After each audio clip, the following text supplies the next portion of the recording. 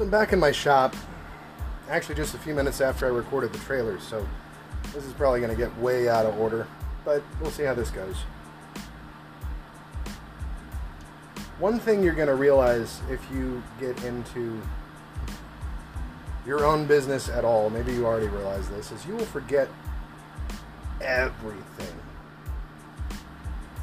Today I forgot to eat.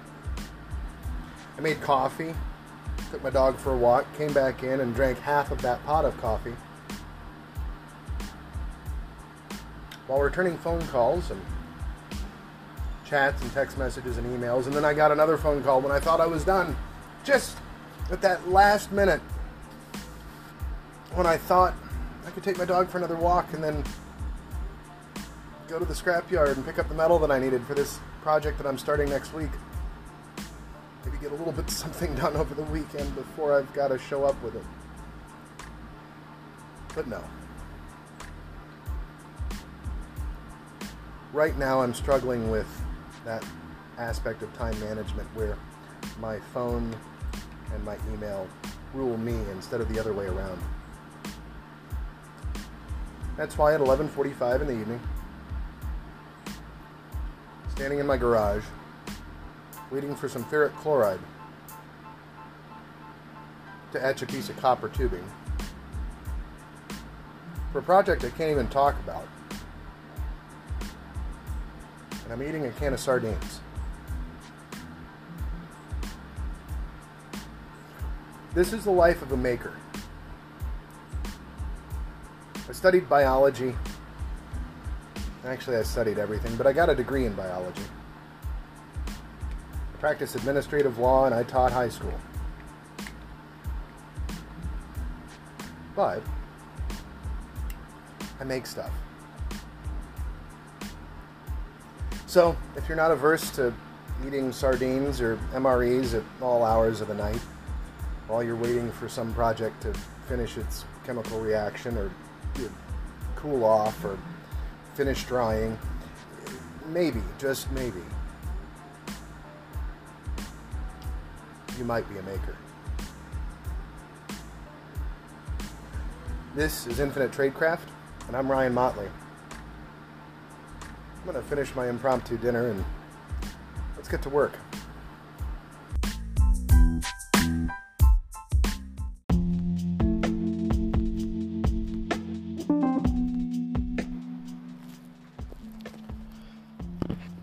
So, I'm getting ready to open up this Ziploc bag, and inside is about 8 or 10 ounces of ferric chloride and a copper tube. I coated that tube in, I call it Resist, but it's really just Sharpie, and plugged the ends with some plumber's putty. And I'm about to find out if that plumber's putty leaked. Haha, it did not. Because I needed to etch a pattern into the outside of this tube.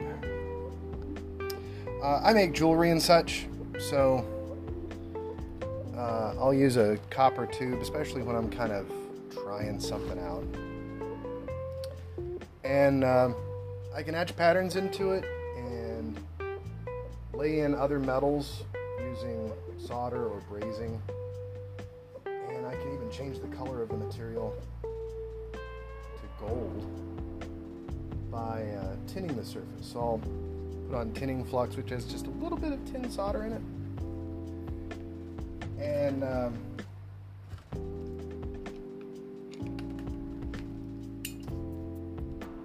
I have to figure out how to take gloves off. Well, one of them, so I can rinse this thing. Bear with me for just a moment. So ferric chloride is an acid. Metals really effectively, but gradually. And so in these channels that I've etched, it is eaten down through the material about halfway through the tube, which is about what I needed. But I can lay in that tinning flux into those channels and then heat the tube up, or I can heat it up first and paint the flux on, but you got to have a high temperature brush. And it will lay down a layer of tin on that surface. And then I can heat it up to red hot, and the tin will diffuse into the surface, making the thinnest little layer of bronze. Tin and copper, bronze. Which is really cool for mostly decorative applications. In the show notes, there should be a link to my Instagram, and I'll have some pictures of some cool little etched things that I've made.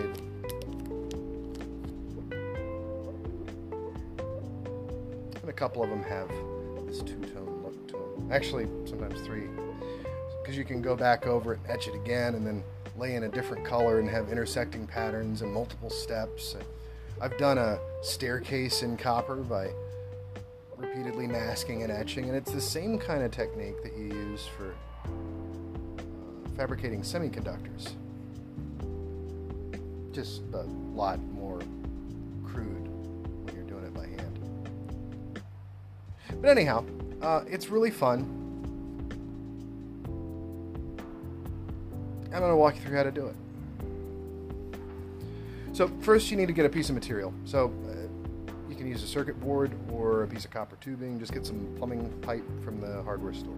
Very first thing you do is clean it up. You want to get some steel wool or a Scotch-Brite pad. You want to get all the oxide off the surface that you can, because that just slows down the whole process. The acid has to eat through that before it can get to the metal. Spritz it down with a solvent to remove all your fingerprints that you got on it while you were using the steel wool. And at this point, you're going to want to put on gloves.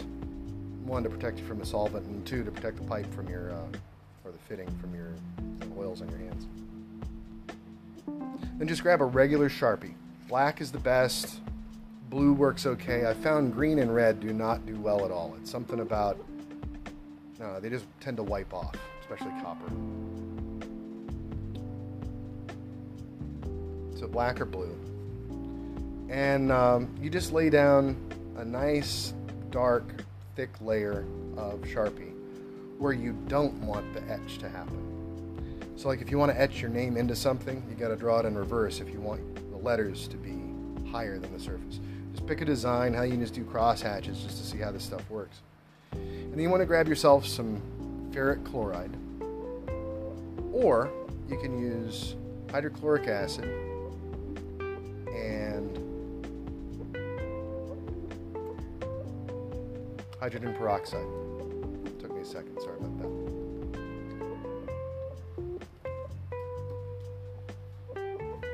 For this project, I just plugged the ends of this tube and stuck it into a Ziploc bag so that it didn't quite touch the bottom.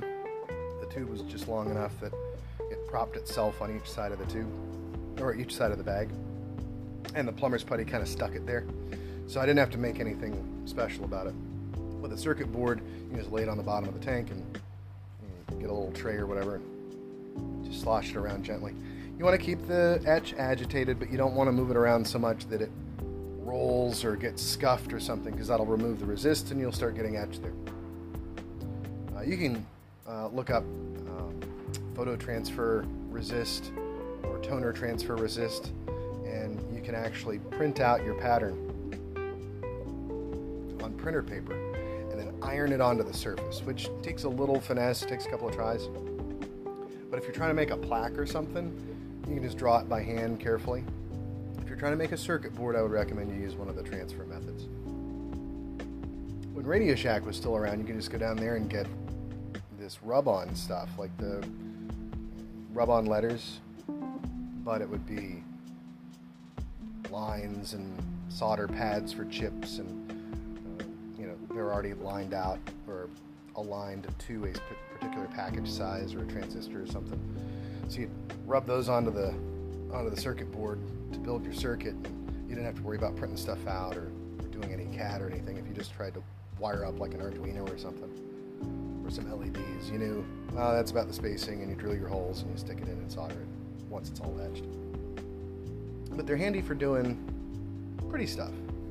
So if you're doing artsy type stuff or just want to try it out, like I said, grab a plumbing fitting or two, or a chunk of copper pipe.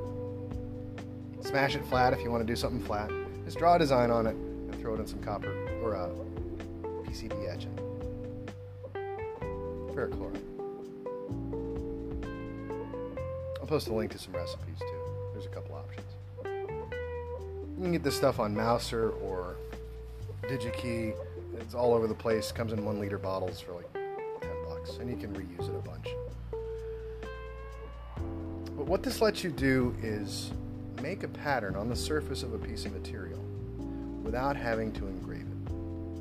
It's like you're not sitting there with a hammer and chisel, which is stupid slow and takes a lot of skill. If you know how to use a pen and pencil, you can use straight edges and stencils and all that kind of jazz.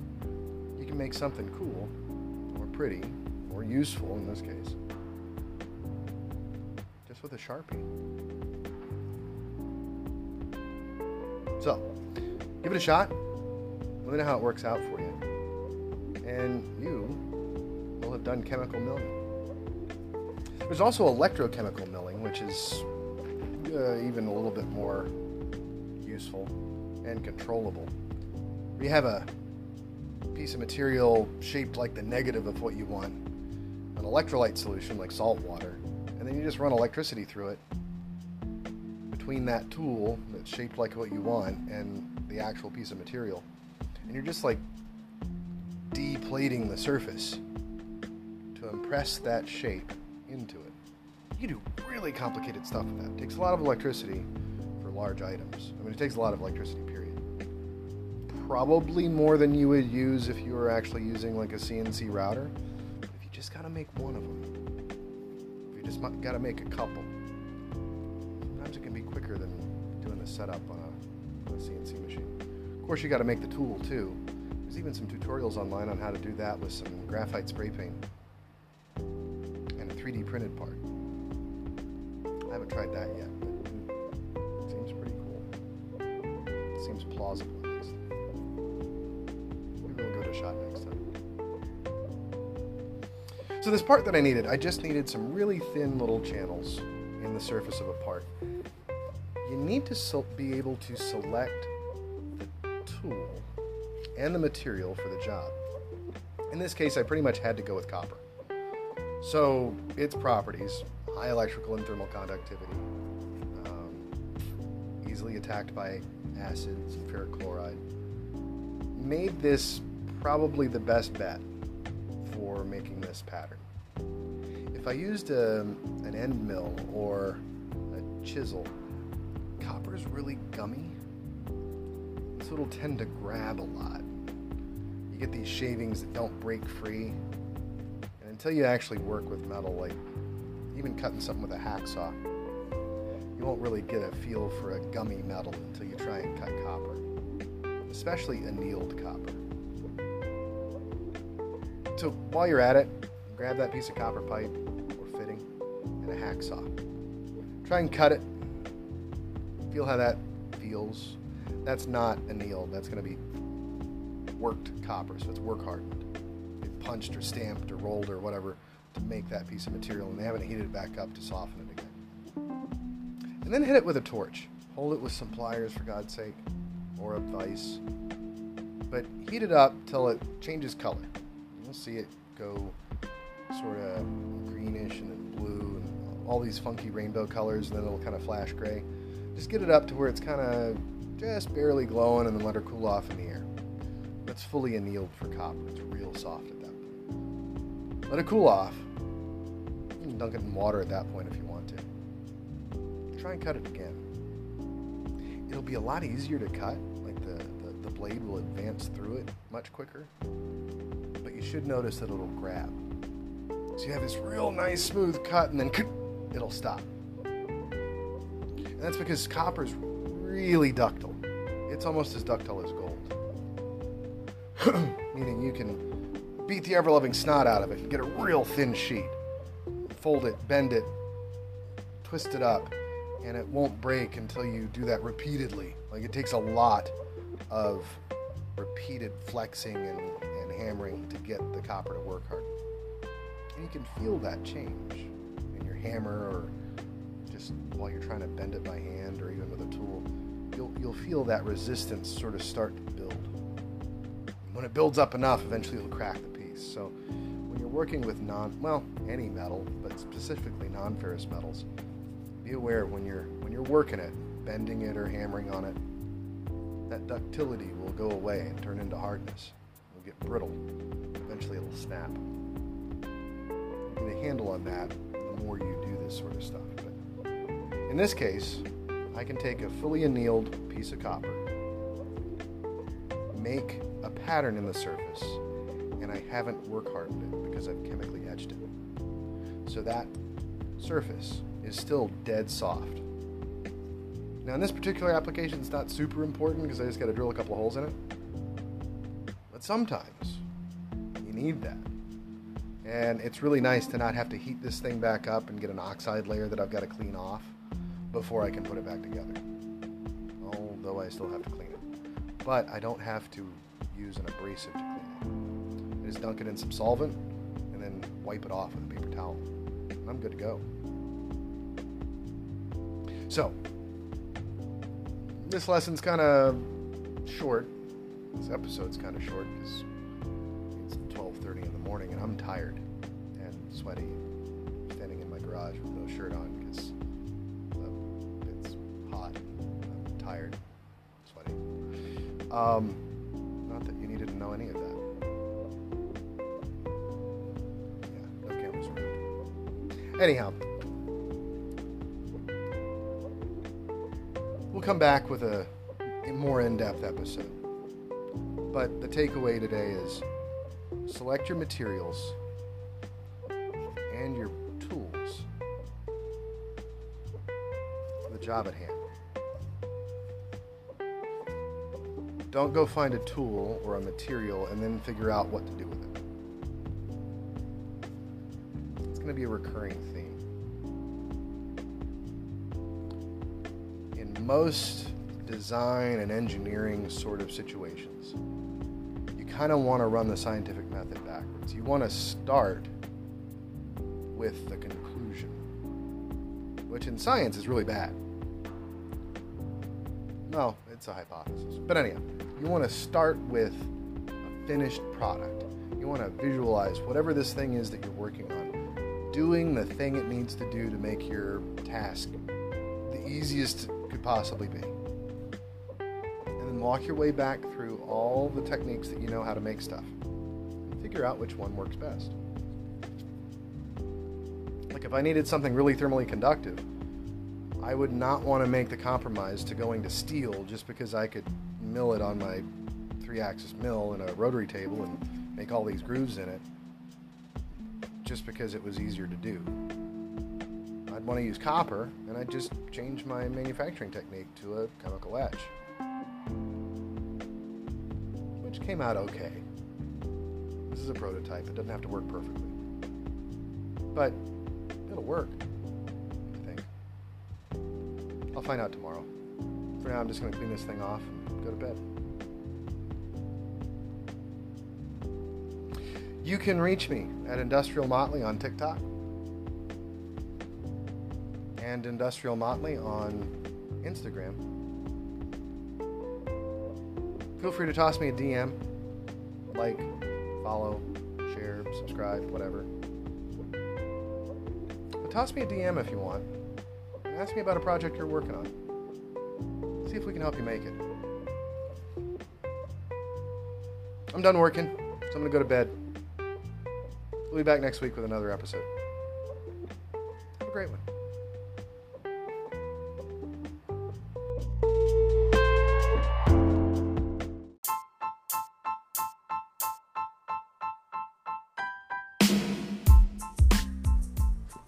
Thanks for joining me for another episode of Infinite Tradecraft. We are Industrial Motley on TikTok and Industrial Motley on Instagram.